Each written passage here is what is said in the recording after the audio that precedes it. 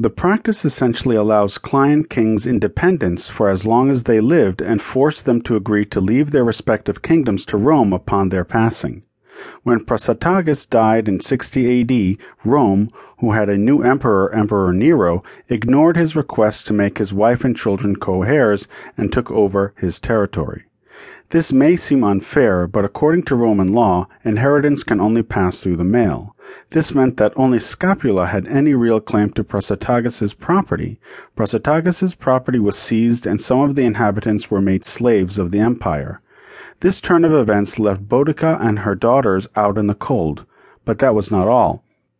Boudicca fought that unfair seizure, but that only inspired Rome's wrath. Boudicca and her daughters were to suffer horrible indignities due to their insolence. Boudicca was flogged and her daughters were brutally raped. To add insult to injury, it turned out Prasutagus in his profligacy owed Rome an enormous amount of money. The Romans were now calling in those loans. His subjects were on the hook for this now. Rome was ruthless in their collection of these debts, seizing property and using brute force at every opportunity. A year later, AD 61, to add even further fuel to the fire, Gaius Suetonius Paulinus, the new governor of Britannia who replaced Scapula, was on a military campaign. He in fact started his reign with this campaign. He reached the Isle of Mona, a Briton stronghold and holy site.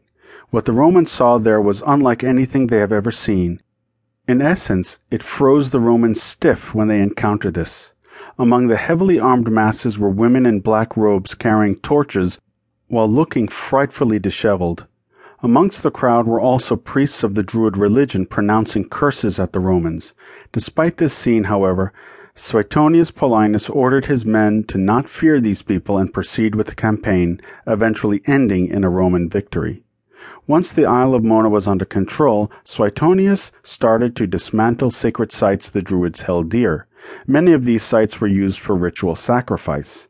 At this point, Boudicca had had enough. It was time to rid themselves of this Latin menace.